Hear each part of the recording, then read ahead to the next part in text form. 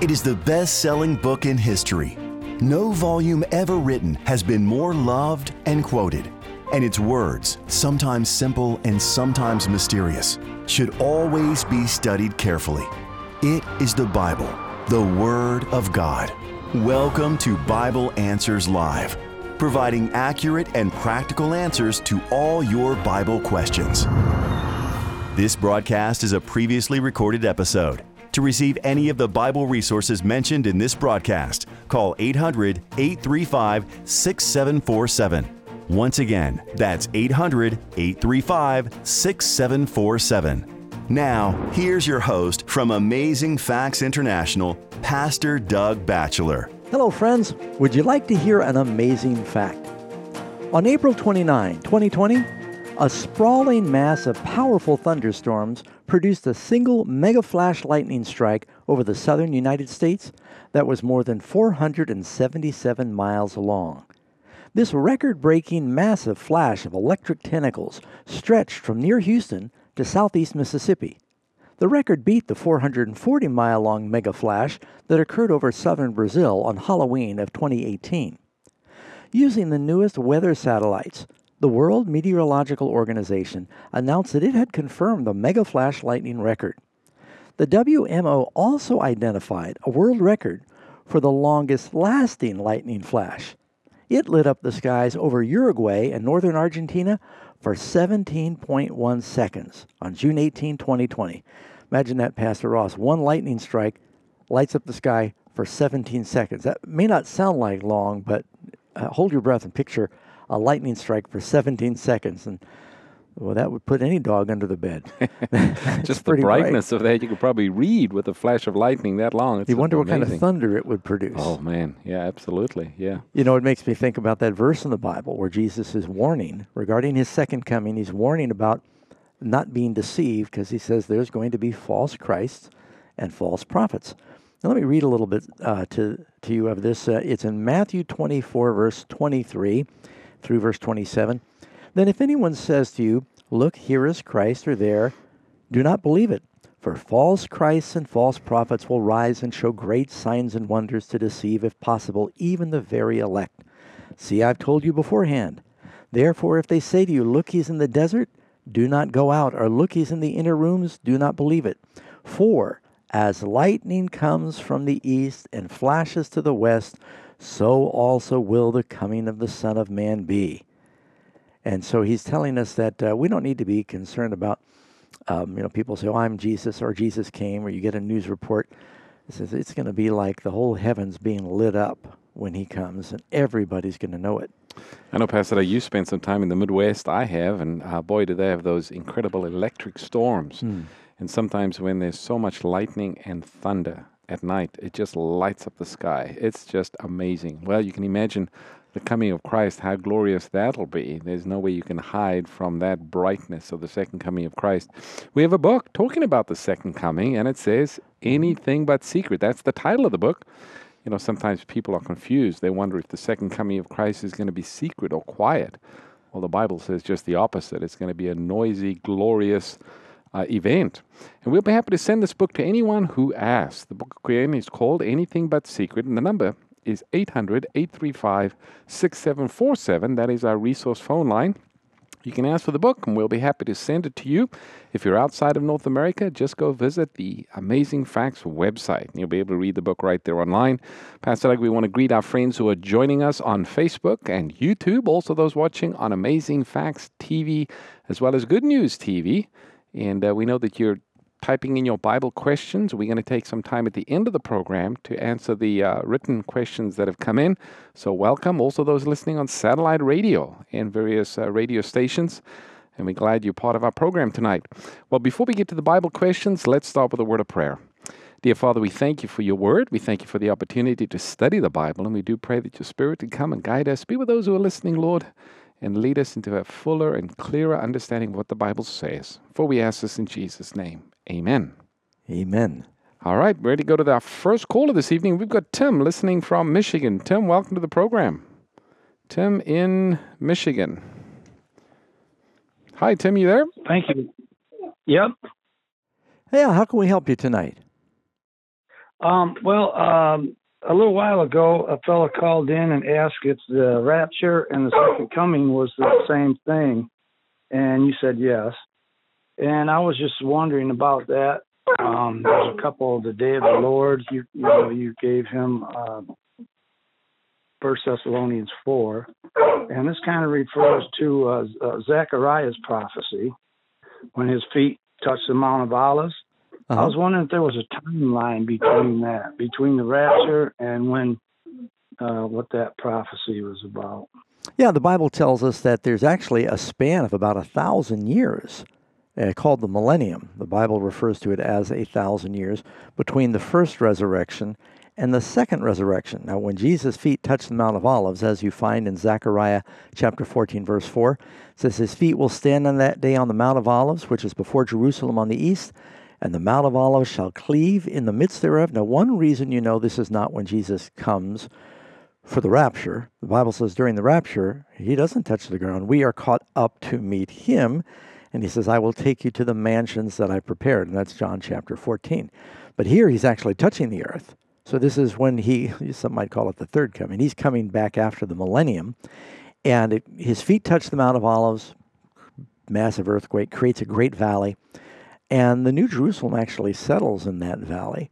Then later, and you read it also in this chapter, the wicked launch an attack. You see that also in Revelation 20, against the city of God, and fire comes down from God out of heaven and devours them. So yes, there is actually a 1,000-year or the millennial period between his next coming and this period at the end of the 1,000 years in Zechariah 14. You know, we do have a study guide that talks about the 1,000 years spoken of in Revelation chapter 20, and we'll be happy to send this to you, Tim, or anyone who calls and asks. It's called 1,000 Years of Peace. And the number to call for that is 800-835-6747. And again, you can ask for that study guide. It's called 1,000 Years of Peace. If you have a Bible-related question, the phone line here at the studio is 800-463-7297. That'll get you on the program for tonight. Next caller that we have, we've got Marvis listening from Ontario. Marvis, welcome. Montreal, rather. First of all, thank you for you, because for both of you, for accompanying me to ask you my question. Yes. So my question is, when the door of approbation will close? Okay, now for our friends listening, when someone is talking about probation closing, they're referring to a time when life may still go on here briefly on earth, but the saved are all saved and the lost are all lost, and there's nobody changing teams anymore. The people who are saved are sealed and saved. Pastor Ross, there's that verse in Revelation 22 where he says, those that are just, let them be just still. And I'll tell you about another passage that's in Genesis when Noah was told with his family to enter into the ark. He entered into the ark, and God shut the door. All of the animals in Noah that were going to be saved were in the ark. The door was shut. All of the lost were on the outside, and their destiny was sealed. Life went on for a few more days, 7 days in this story, and then the rains came. So there may be a period of time, a brief period, just before Jesus comes, when all the saved are saved and all the lost are lost, and there's no changing sides anymore. Yeah, the verse you're referring to is Revelation 22, verse 11. It says, he who is unjust, let him be unjust still. He who is filthy, let him be filthy still. He who is righteous, let him be righteous still. He who is holy, let him be holy still. And then the very next verse says, and behold, I am coming quickly, and my reward is with me to give to everyone according to his works. So the close of probation here takes place just before the second coming of Christ. Mm-hmm. And most people believe that when the plagues begin to fall, that at that point the Holy Spirit has been withdrawn from the wicked, and that's why they get kind of berserk in their attempt to annihilate all Christians. When the 7 last plagues are falling, at that point we believe the saved are saved and the lost are lost, and probation is closed. Okay, thank you for your call. Madeline is listening from Kansas. Madeline, welcome to the program. Thank you. Thank you so much for answering my call. I really appreciate it, and I love your show. Oh, thank you. Okay, so I've got a quickish question. So in the book of Ezra, chapter 10, I don't know exactly how to word it. The lady who took my call, she helped me a bit. I know how I feel about it, and that's the confusion regarding it. So the foreign women and children, they were to be dismissed from the congregation. Mm-hmm. Apparently, the Jewish men were not supposed to do this. They took foreign women, etc. But my question is, was there no provision, no way for those women, the ones who accepted Yahweh as their own God? I mean, we do see examples of Ruth and Rahab. Why did these women, have to be dismissed? I mean, I guess I know why. The real question is, was there a way that they could have been allowed to stay and not been sent away? Yeah, this is a difficult passage, and just for our friends that are listening, you find this in Ezra chapter 10, and it talks about it in, it mentions them by name when you get to verse 18. But the whole reason they'd been carried off into captivity is they had compromised their beliefs and stopped worshiping God and began to worship idols. So now, after learning their lesson 70 years, they come back to rebuild the temple, rebuild the city, and the leaders start to marry pagan wives again. And Ezra's going, this is how we got into trouble. Now, these are pagan wives that are still worshiping pagan gods. It's kind of like, Ahab was influenced by Jezebel. Ruth had accepted the God of Naomi, and Rahab had accepted the God of Salmon and the other spy. Well, there's two spies. We think one of them was named Salmon. It doesn't tell us in the passage that these wives had accepted Jehovah. So that's one thing. Another thing is, if they were told to put them away, keep in mind, Abraham was told to put away Hagar, but he gave her an allowance when he put her away. They call that alimony today, or some support. But it was causing all kinds of havoc in the family. This was a very drastic measure because the whole nation was at the point of a new birth, and the new birth was going to be destroyed by these intermarriages with pagans once again. So they took pretty drastic measures. All right. Well, thank you for your call. Thank you, Madeline. Hope that helps a little bit. We've got Sid listening from Maryland. Sid, welcome to the program. Hi, how are you? Good. Thanks for calling. So my question is, why were people getting baptized before Jesus got baptized? Because when people get baptized now, they say that you are taking a stand for Jesus, and by getting baptized, Jesus set an example for his followers. Well, the first baptism was called the baptism of John, which was a baptism of repentance. So John the Baptist was not saying, I baptize you in the name of the Father, Son, and Holy Spirit. John the Baptist was not saying, I baptize you in the name of Jesus. John was baptizing them in the name of Jehovah, to just have a repentance and a return to God. An example of this is found in Acts chapter 19. Paul meets 12 Ephesian believers, and he's preaching about Jesus, and they said, well, we haven't heard about this. He says, well, have you heard about the Holy Spirit? And they said, we didn't know if there was a Holy Spirit. And Paul says, into what then were you baptized? They said, John's baptism, meaning John the Baptist. So John baptized for probably a year and a half before he identified Jesus as the Lamb of God. John then continued with his disciples to baptize until he was arrested, probably only about 6 months after that. And so am I answering your question, Sid, about what was the distinction there? Yes. Okay, very good. Yeah, so then, once John recognized Jesus as the Lamb of God, John said, he must increase, I must decrease. He had done his work, calling the nation to repentance. The people were turning back to God, and then he kind of did a handoff to Jesus. Talking about baptism, it's an important subject, Pastor Doug, and the Bible has a lot to say about it. We have a book. It's called Baptism, Is It Really Necessary? Again, there's sort of divided opinion today, even amongst Christians, as to baptism. When is a person to be baptized? Is it really necessary for salvation? And how to do it? Yeah, how? What name? Yeah. The whole thing, yeah. A lot of confusion. So we'll be happy to send this book to anyone who calls and asks. It's called Baptism, Is It Really Necessary? The number to call for that is 800-835-6747. And if you're in North America, we'll get it in the mail, send it to you. If you're outside of North America, you can read it by going to the Amazing Facts website, just amazingfacts.org. And of course, if you're in North America, you can also go to the website and you'll be able to read it there. Thanks for your call. We've got, Angela is calling from Illinois. Angela, welcome to the program. Hi. Hi. I have a question. In the New Testament, was it the Pharisees or the Sadducees that did the sacrifices? I know that in the Old Testament, the Levites were through Aaron, right, the heritage. But and then I have a follow-up. After Christ's death, was sacrifices still being conducted? Because of course he was the sacrifice. But don't read that, and so I'm just wondering what your thoughts are. Yeah, good questions. All right, let's see if we can. I think we can answer both of those pretty quickly. As far as the Pharisees and Sadducees, neither the Pharisees and Sadducees really served in the temple to baptize, to offer sacrifice. You could be a Pharisee, but you had to be a Levite. Now, you could have a Levite that was a Pharisee, meaning that they were, the Pharisees were the devoted ones. They were consecrated in a special way. They weren't going to pollute themselves with paganism. Now, there were some Levites that also followed the Pharisee rules, but you could be a Pharisee and not a Levite, like Paul was a Benjamite. So Paul never offered sacrifice. Same thing with the Sadducees. But many of the Sadducees were from the priestly family, like Caiaphas. So here they are offering sacrifice, but some of them didn't even believe in angels or resurrection, which is really pathetic. At the time of Christ, the church had fallen pretty badly. And the second part of your question, did they still sacrifice after Jesus died on the cross? Well, the veil was rent when Jesus died on the cross. They probably had to repair the veil, but they probably reinstituted the form of a sacrifice up until the temple was destroyed by the Romans.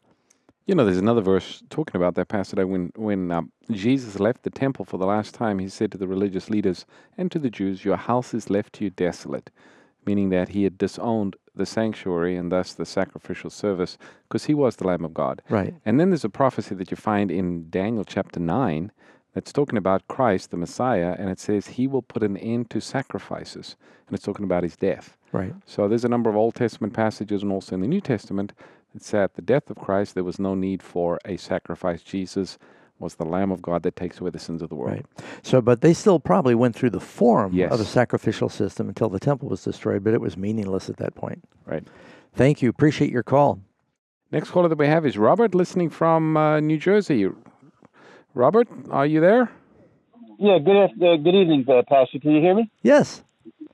Okay, great.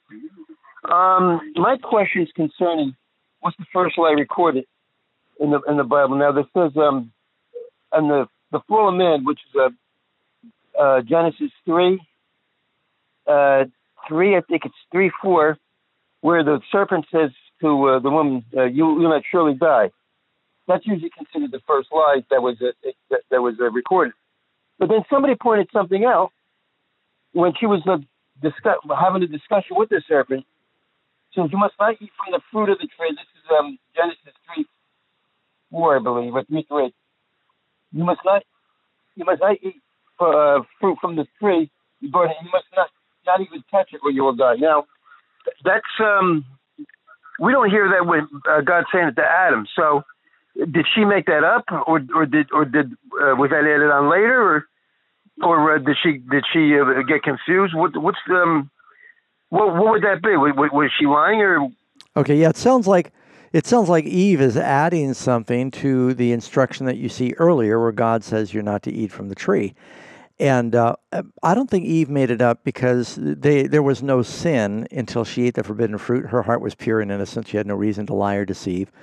I think she was expanding on, or rather, I think she was giving more information on what God had told Adam and Eve. Keep in mind, the Bible is summarizing.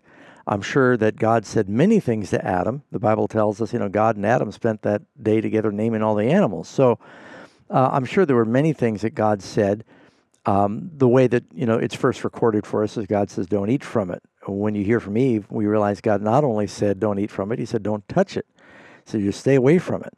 Of course, touching it led to eating from it. And so they're kind of, the reason you would touch the fruit is because you wanted to pick it and eat it. So I think that there's not a lie involved on Eve's part there. I think she's absolutely sincere when she's talking to the serpent.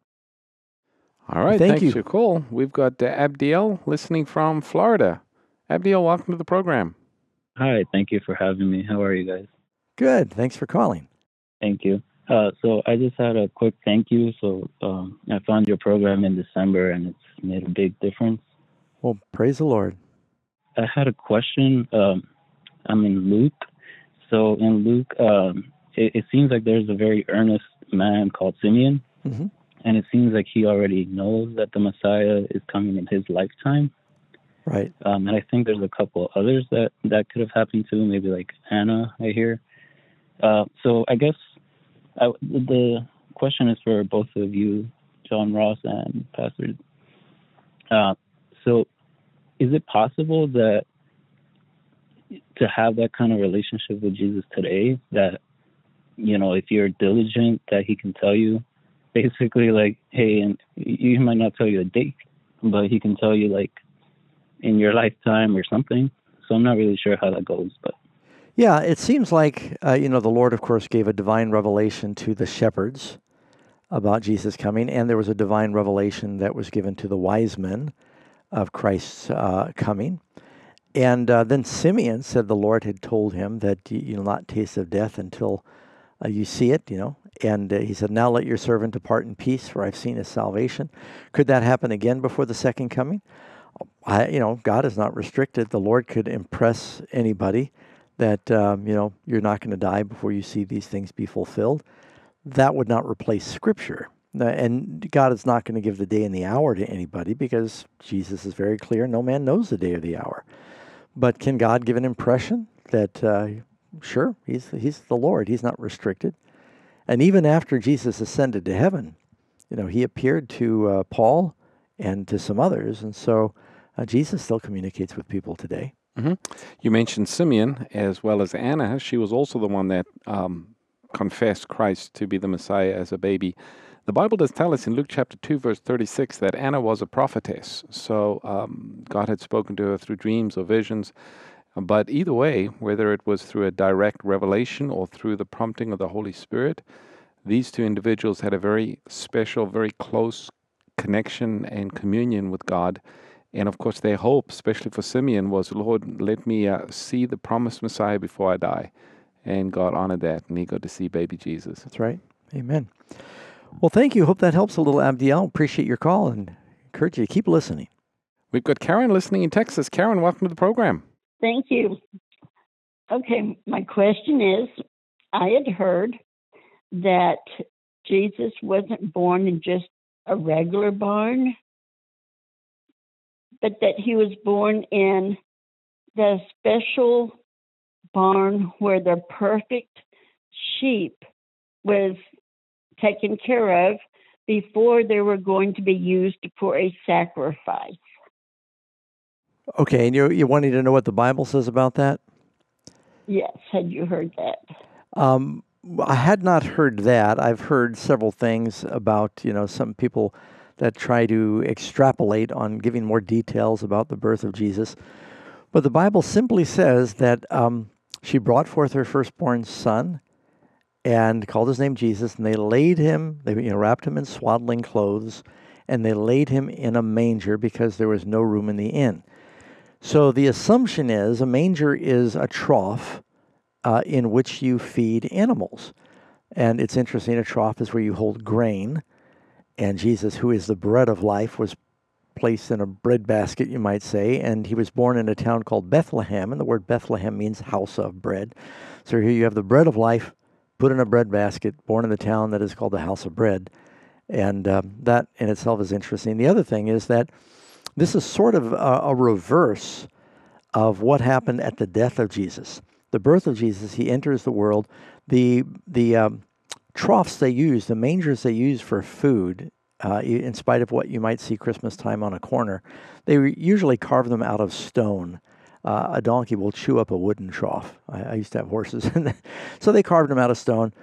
And the manger could have been located in a cave around Bethlehem. It's a very rocky country, and a lot of people say it wasn't a barn as you think of, on the east coast of the U.S. They got these big red barns, but it was probably more like a cave where the animals would stay out of the rain. And so some have wondered, isn't that interesting that when Jesus entered the world, he was placed in a stone box and wrapped in cloth, and he came to life. At the end of his life, he's placed in a virgin tomb that had never been used before. Jesus was put in a virgin womb, and that he was wrapped in cloth. There's a Joseph at the birth of Jesus, and there's a Joseph at the death of Jesus, and it's just, it's kind of interesting. So I doubt it was a typical barn. It may have been a cave. It may have been a shed where the animals were protected. The Bible doesn't say. So everything anyone says about it is pure speculation. go into detail. Yeah, the Bible gives very little detail. Just says she brought forth her son, and they placed him in a manger because there was no room in the inn. Hey, thank you, Karen. We sure appreciate your calling, and hope you call back again. Well, Pastor, do we have time for one more caller before we If take we a break? get a quick question, maybe. Let's go to Bradley in Arizona. Bradley, welcome to the program. We have about a minute and a half before the break. Hi. Say on Revelation 22:2, my question is, if we're in heaven and we have glorified bodies and we have access to the tree of life, why do we need the leaves for the healing of the nations? Yeah, and it actually says in Ezekiel, and the leaves of the tree are for medicine. And why would we need medicine?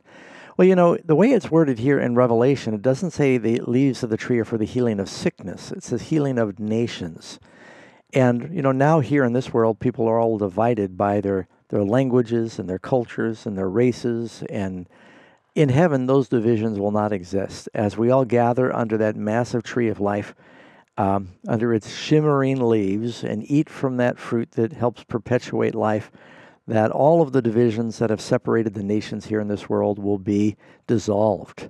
And so it almost makes it sound like it's the healing of the nations. There's going to be no sickness in the kingdom. And there may be not healing is not the right word, but there might be some vitalizing power to the leaves. You know, what happened to Popeye when he ate spinach? So you can't rule it out. I think every part of the tree is going to be edible. So they say they got the baobab tree there in Africa and Australia, that you can eat its fruit, you can eat its sap, you can eat its leaves when they're young. They're like spinach. They say just every part of it is a tree of life. So don't know. That might be the answer, Tim. Anyway, hey, thank you very much for your question. Don't go away, friends. We're going to take a break, and we're going to come back in a few moments. We've got more questions lined up. We see those of you who are standing in line. Hang on and endure to the end. We'll get to your phone calls. Stay tuned. Bible Answers Live will return shortly. Find out what the critics are raving about. Top scholars and theologians from around the country come together to reveal the hidden history of the book of Revelation. With powerful reenactments and incredible visual effects, this 95-minute masterpiece brings to life the book of Revelation like never before. Revelation is no longer a mystery. Get your copy today. Visit iTunes or afbookstore.com. Life can be overwhelming. Where can an on-the-go woman find quality time with God? The new Amazing Treasures of Faith box set from Amazing Facts empowers your devotional life with inspiring resources that will bring lasting peace into your busy life. This beautifully designed box set by women for women comes with a 31-day devotional, recipe and scripture cards, and special messages from Pastor Doug and Karen Batchelor. Get your Amazing Treasures of Faith box set today. Just call 800-538-7275 or visit afbookstore.com. Terror attacks, natural disasters, political instability, and global economic meltdown. These are the images people generally associate with the tribulation and the day of the Lord. But did you know the Bible speaks about another day of the Lord just before the Great Judgment Day?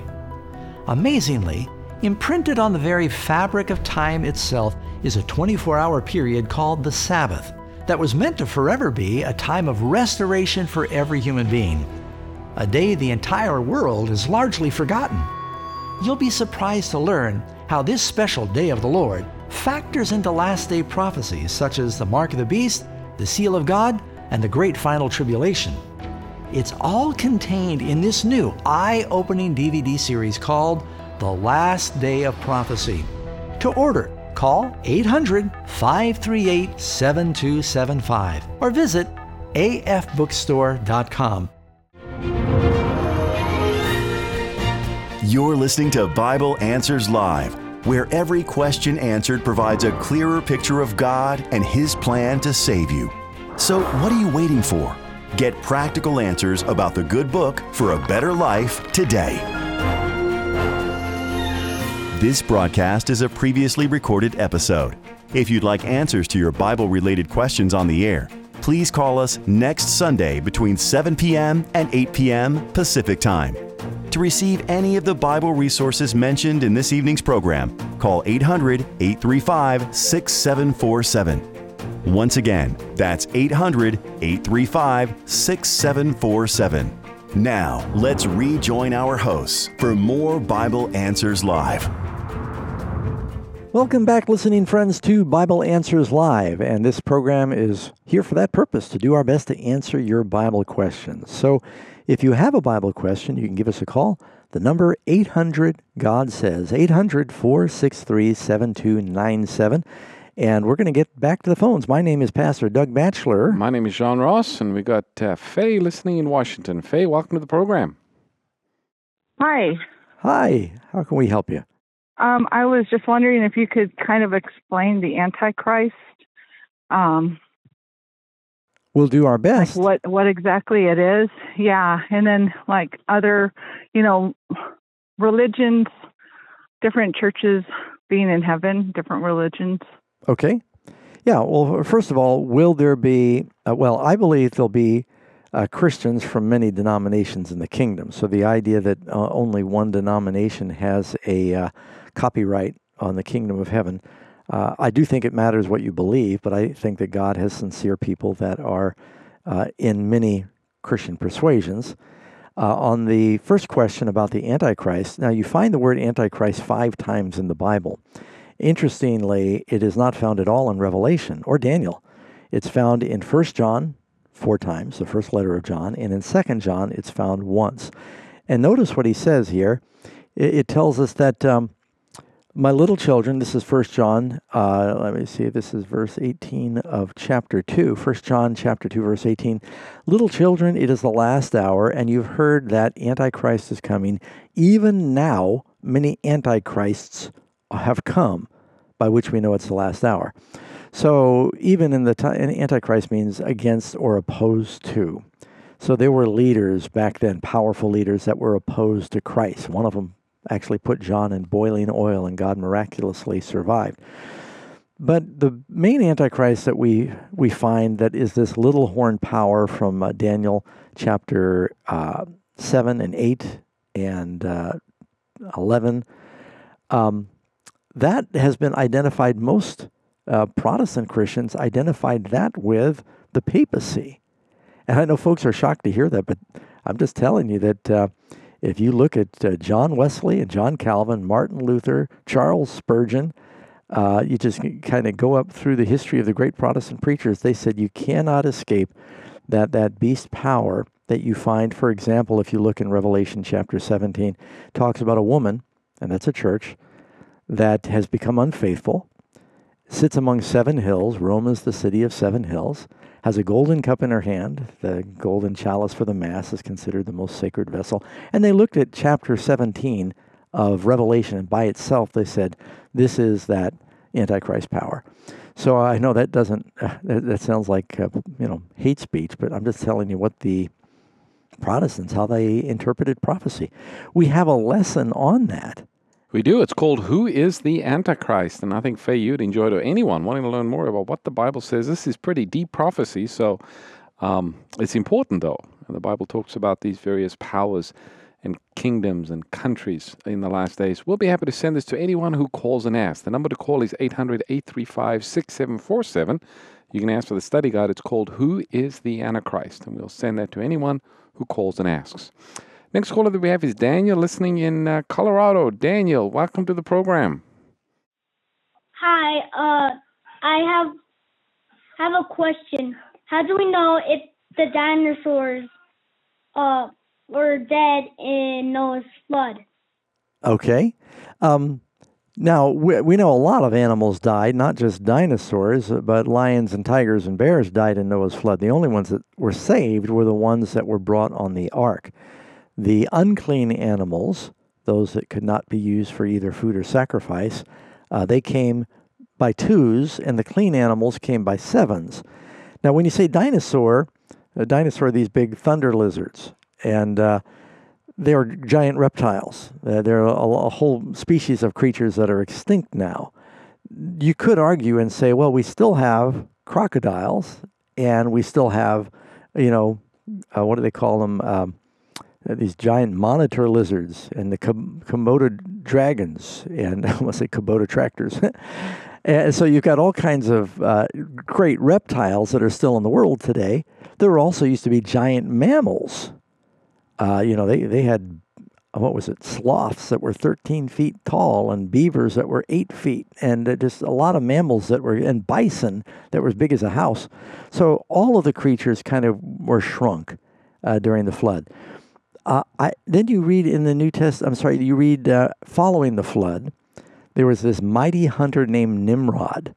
And mighty hunters don't hunt mice. Mighty hunters hunt big animals. It could be that Noah had preserved 2 of some of these greater reptiles, and they all got killed off, like the dodo birds. They were extinct. So, they're all gone now. And all we've got is the fossils of some of these giant reptiles and even mammals. But thank you. We've got a book. We've got a book that you would enjoy, Daniel. It's got pictures, too, about the dinosaurs. It's our magazine by Jim Pinkowski. And if you go to the Amazing Facts website, type in dinosaurs, and you'll see our color. It's kind of like a comic book Bible study. I think if you're 7 years old, you'll really enjoy that. All right. Thanks for your call, Daniel. We've got Lee listening from North Carolina. Lee, welcome to the program. Oh, thank you so much. Hi, pastors. My question, please, is about the Holy Spirit. I know that after Jesus left, he sent the Holy Spirit to the apostles.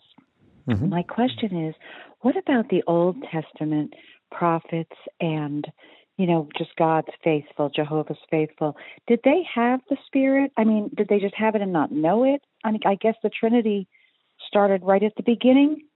I know Jesus was prophesied about right from the Garden of Eden, but I just didn't know, when does the Holy Spirit enter? Thank you so much. Yeah, thanks for your question. We sure appreciate it, Faye. The Holy Spirit has been around, of course, since the beginning. There in Genesis, where it tells us the Spirit moved upon the face of the waters, right there at the beginning. And you go to the last book in the Bible, the last chapter, it says, the Spirit and the bride say, come. And you read, in the Old Testament, it tells us the Spirit of the Lord came upon Samson. And then you read where Moses brought 70 elders to Mount Sinai to present them before the Lord, and the Lord put his Holy Spirit upon them. Well, it actually says he took the Spirit that was on Moses and put it upon them, meaning God's Spirit that God had given Moses, the same Spirit. And when the Bible tells us that Elisha prayed for a double portion of Elijah's Spirit, well, that was the Holy Spirit. And David, when he says in Psalm 51, take not thy Holy Spirit from me. So there are many, many passages in the Old Testament where you see the Spirit of God. Now, you don't see the degree of the baptism of the Holy Spirit that Jesus gave the apostles until after the sacrifice of Christ. The power and the miracles that were wrought by the disciples was unparalleled by virtually any Old Testament character save Moses and Elijah.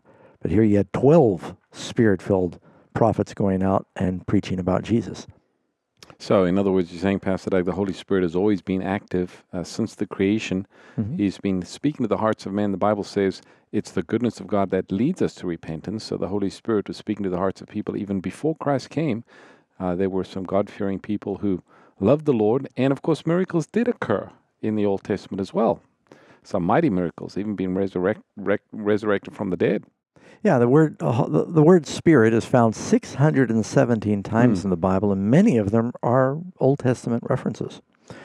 Thank you, Faye. Hope that helps a little bit. And we do have a book that talks about the need of the Holy Spirit. You can download that or ask for it for free. The number to call is 800-835-6747. And again, you can ask for that book. It's called The Holy Spirit, the Need, and we'll be happy to send that to anyone who calls and asks. Next caller that we have is Kevin, listening from Mississippi. Kevin, welcome to the program. Yes, hi. So I was just wondering when do a person needs to be rebaptized? Okay, good question. If a person falls, at what point do they need to be rebaptized? Now, a person can fall off a step and they usually don't get too hurt. If you fall off a cliff, it's more serious. There's different kinds of falls. It's normal for a Christian, as you're following the Lord, to slip. You know, James says, in many things we offend. And as the sparks fly upwards, so the children of men are prone towards doing things wrong. So it's commonplace for Christians to sin in thought or action. It should not be the pattern of their life. And that's why we pray and we repent and we look for God's ongoing mercy. John tells us if we sin, to confess our sins, and he's faithful and just to forgive us our sins and cleanse us. And then we have the Lord's Supper as sort of a new beginning that's like another level, where we partake of that grape juice representing the blood of Christ and the bread representing the body of Christ. And in some churches like ours, they even participate in a foot washing service. So we try to reenact that new beginning.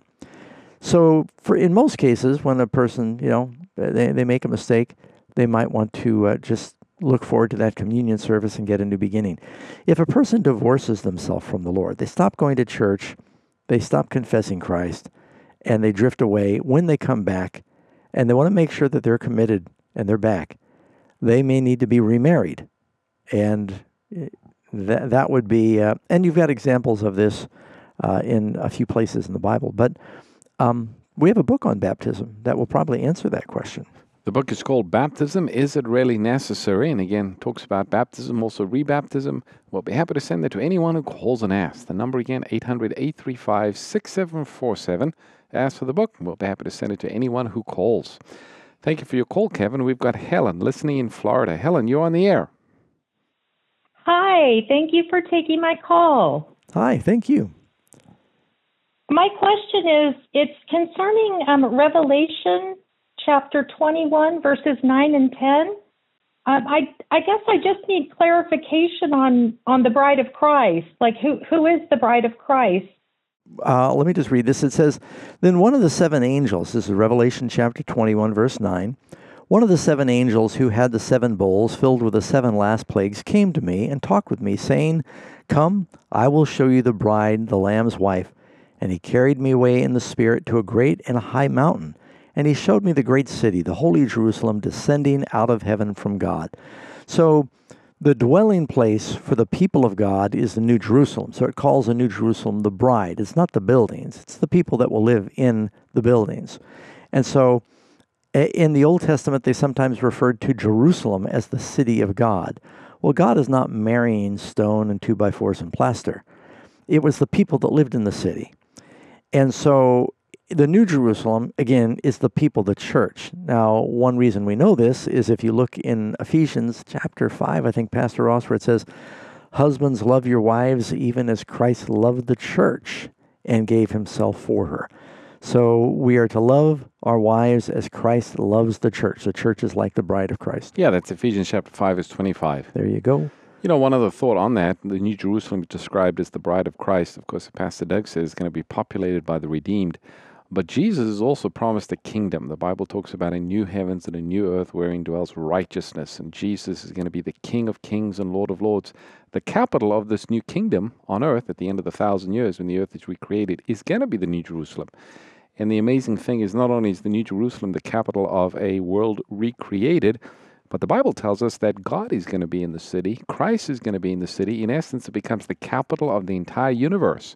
The place that had fallen into sin, redeemed now through the sacrifice of Christ, is elevated as the center of the universe because God's going to dwell with his people. That's an incredible thought. Amen. And I think we have a lesson that's called the Bride of Christ. We do, yeah. That, we'll be happy to send that out. Again, the number to call for that is 800-835-6747. Just ask for that book. It's called The Bride of Christ. It's one of our Amazing Facts study guides, and you'll enjoy reading that. It's got a number of great passages from Scripture talking about that subject. Thanks for your call, Helen. We've got Chris listening here in the U.S. Hi, Chris. Welcome to the program. Hi, guys. How are you? Good. Good. So I'm not really sure how to word this question, but I'm a baby Christian just since August of last year. But my question is, would it be a characteristic of God to allow a marriage born out of sin to end and then use those two people newly converted, or one of them newly converted, for his purpose, and then bring that marriage back together built on a godly foundation? I want to make sure I understand your question. So you're asking if you've got a couple, one is converted, they are married, and are they separated and they're coming back together again? Can God use them? Can you try and maybe restate that again? Because I didn't catch what you were saying. Yep. So you have two people who entered into marriage built on sin Okay. in the beginning. And so God dismantled that marriage and allowed the divorce. And now one of them is converted and being used for God's purpose or God's will. And then God brings them back together after he's through, or brings them back together on his timing. Would that be a characteristic of God? Well, I think that if you've got two people and they were married and it fell apart for whatever reason, and one of them is converted, if they're legally divorced, if one of them's thinking of remarrying, I wouldn't remarry unless they're both agreed on being Christians. Can God do that? He absolutely can. But I would not re-enter into a marriage where only one was converted if they're already legally divorced. So it'd be great, if you're still friends and you can do Bible studies together, and if you could come back together, and that can be a testimony. I've seen that happen before. So yeah, can God do that? He absolutely can. We got a book talking about the subject of marriage. It's called Marriage, Divorce, and Remarriage, and I think it'll answer a lot of your questions. The number to call for that is 800-835-6747, and you can ask for the book. It's called Marriage, Divorce, and Remarriage. Thanks for your call, Chris. We've got Jemima listening from Canada. Jemima, welcome to the program. Good evening, Pastor Ross and Pastor Doug. Evening. So my question is, does God allow us to be punished when we are being arrogant and boastful, and if we mock the Lord? Because from the book of Daniel, I read here, Daniel 4, verse 23 to 27, this is talking about the 7 years of illness of King Nebuchadnezzar. So God made King Nebuchadnezzar insane or mad for being so boastful. Yes, it certainly is true that God often punishes pride. Pride was the first great sin of the devil. And it tells us in Proverbs, a haughty spirit goes before a fall. Pride goes before destruction, and a haughty spirit before a fall. You can read in the Bible where King Herod was boasting in Acts chapter 12, and he was taking the prerogatives and the worship that belongs to God, and the angel of the Lord struck him, and he died. And you can see where the Pharaoh hardened his heart through pride, and he was judged and punished. And you've got the proud Pharisee who says, I thank you, I'm better than other men. So pride is one of the most offensive things to God, and the Lord wants to save us from pride. All of us struggle with pride in varying degrees. But it's very hard for the Lord to reach an arrogant person. That's why he wants us to humble ourselves. It says the meek will inherit the earth. There's a verse in Proverbs chapter 16, verse 18 that says, pride goes before destruction and a haughty spirit before a fall. Well, that's right. pretty clear right there. Mm-hmm. All right, thanks for your call, Jemima. We've got Ashley listening in Washington. Ashley, welcome to the program. Hi, thank you for having me. I'm just wondering if it is appropriate to decode the book of Psalms. I've been seeing a lot of different pastors talking about it, and I'm just wondering if it's appropriate or biblical. So are you talking about where they sometimes take the Hebrew letters and they say the Hebrew letters in Psalms have different numerical value and there's prophetic meaning when you look at them that way? Or are you talking about when they find messianic prophecies in the book of Psalms? A little bit of both. The big one I've been seeing is that Psalms is the 19th book in and the 48th from the end, so leaning to 1948, and that Psalms 48 leads to the rebirth of Jerusalem, and they've tied a bunch of other prophecies to it. I just wasn't sure if it's biblical to go off that. Okay, now I'm glad you clarified it. Yeah, what you've just described there is it's kind of like Bible study voodoo. I don't think that God intended for us to take the chapter numbers and try to make anything out of that. Chapter numbers were not part of the inspired message that God is giving us. If you start taking chapter numbers and the Psalms, the way they were arranged, different. Some actually have arranged the Psalms where they take the Psalms of David and they put them in a different category with the Psalms of Solomon and the Psalms of Hezekiah. The way we get it in the King James Version, they're all bundled together. But to start trying to interpret the psalm numbers and chapters and verses, where you're mixing up the numerology and trying to create secret messages, that's just, that's like Bible bingo. I don't think there's any message in that at all. Now, what does blow us away, the Psalms are supernatural, when you read in Psalm 22, where it says, "They pierced my hands and my feet, and they gambled for my clothing, and dogs have surrounded me." That's an incredible prophecy that talks about Jesus on the cross. So those things are very powerful. But to start mixing up the numbers and trying to get messages out of that and make dates, and I'd stay away from that. I hope that helps a little bit. All right, thanks for your call. Ashley. We've got David listening from Illinois. David, welcome to the program. Hello, pastors. How y'all doing tonight? Doing great. Thanks for calling. My question is about the last generation.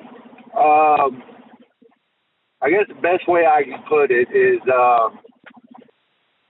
with Adam and Eve, when they had eaten the forbidden fruit, God told Adam, "For this day you shall surely die." Well, one day for God was like 1,000 years for Adam, and he lived to be, 900 and what? 930 years. Okay. And then with Moses, he told Moses that he can see the promised land, but he cannot enter it. So when he did see it, he died right after. And the same thing with the priest that saw baby Christ. He was told that he would see the Christ, and right after that, he died.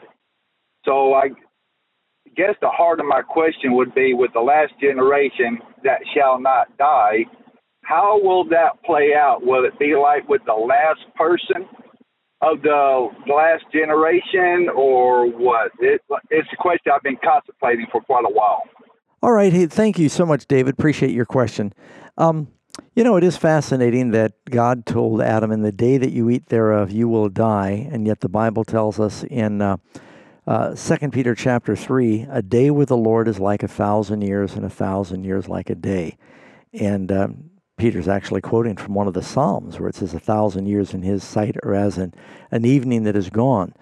And so God said to Adam and Eve, "You're going to die in the day." Well, they began to die spiritually as soon as they sinned. The death process began. As a matter of fact, it tells us, I think in the Hebrew, "In dying you will die." So it's a dying process will begin.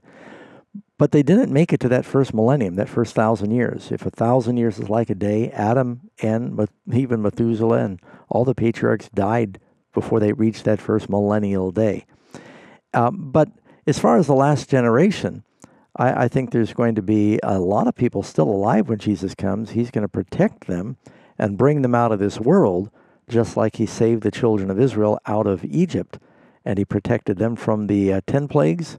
He'll protect a lot of people from the 7 last plagues. What do you think, Pastor Ross? Can we squeeze in one more? Yes, I think so. Let's go to Michael in Montana. Michael, welcome to the program. It's a speculative question.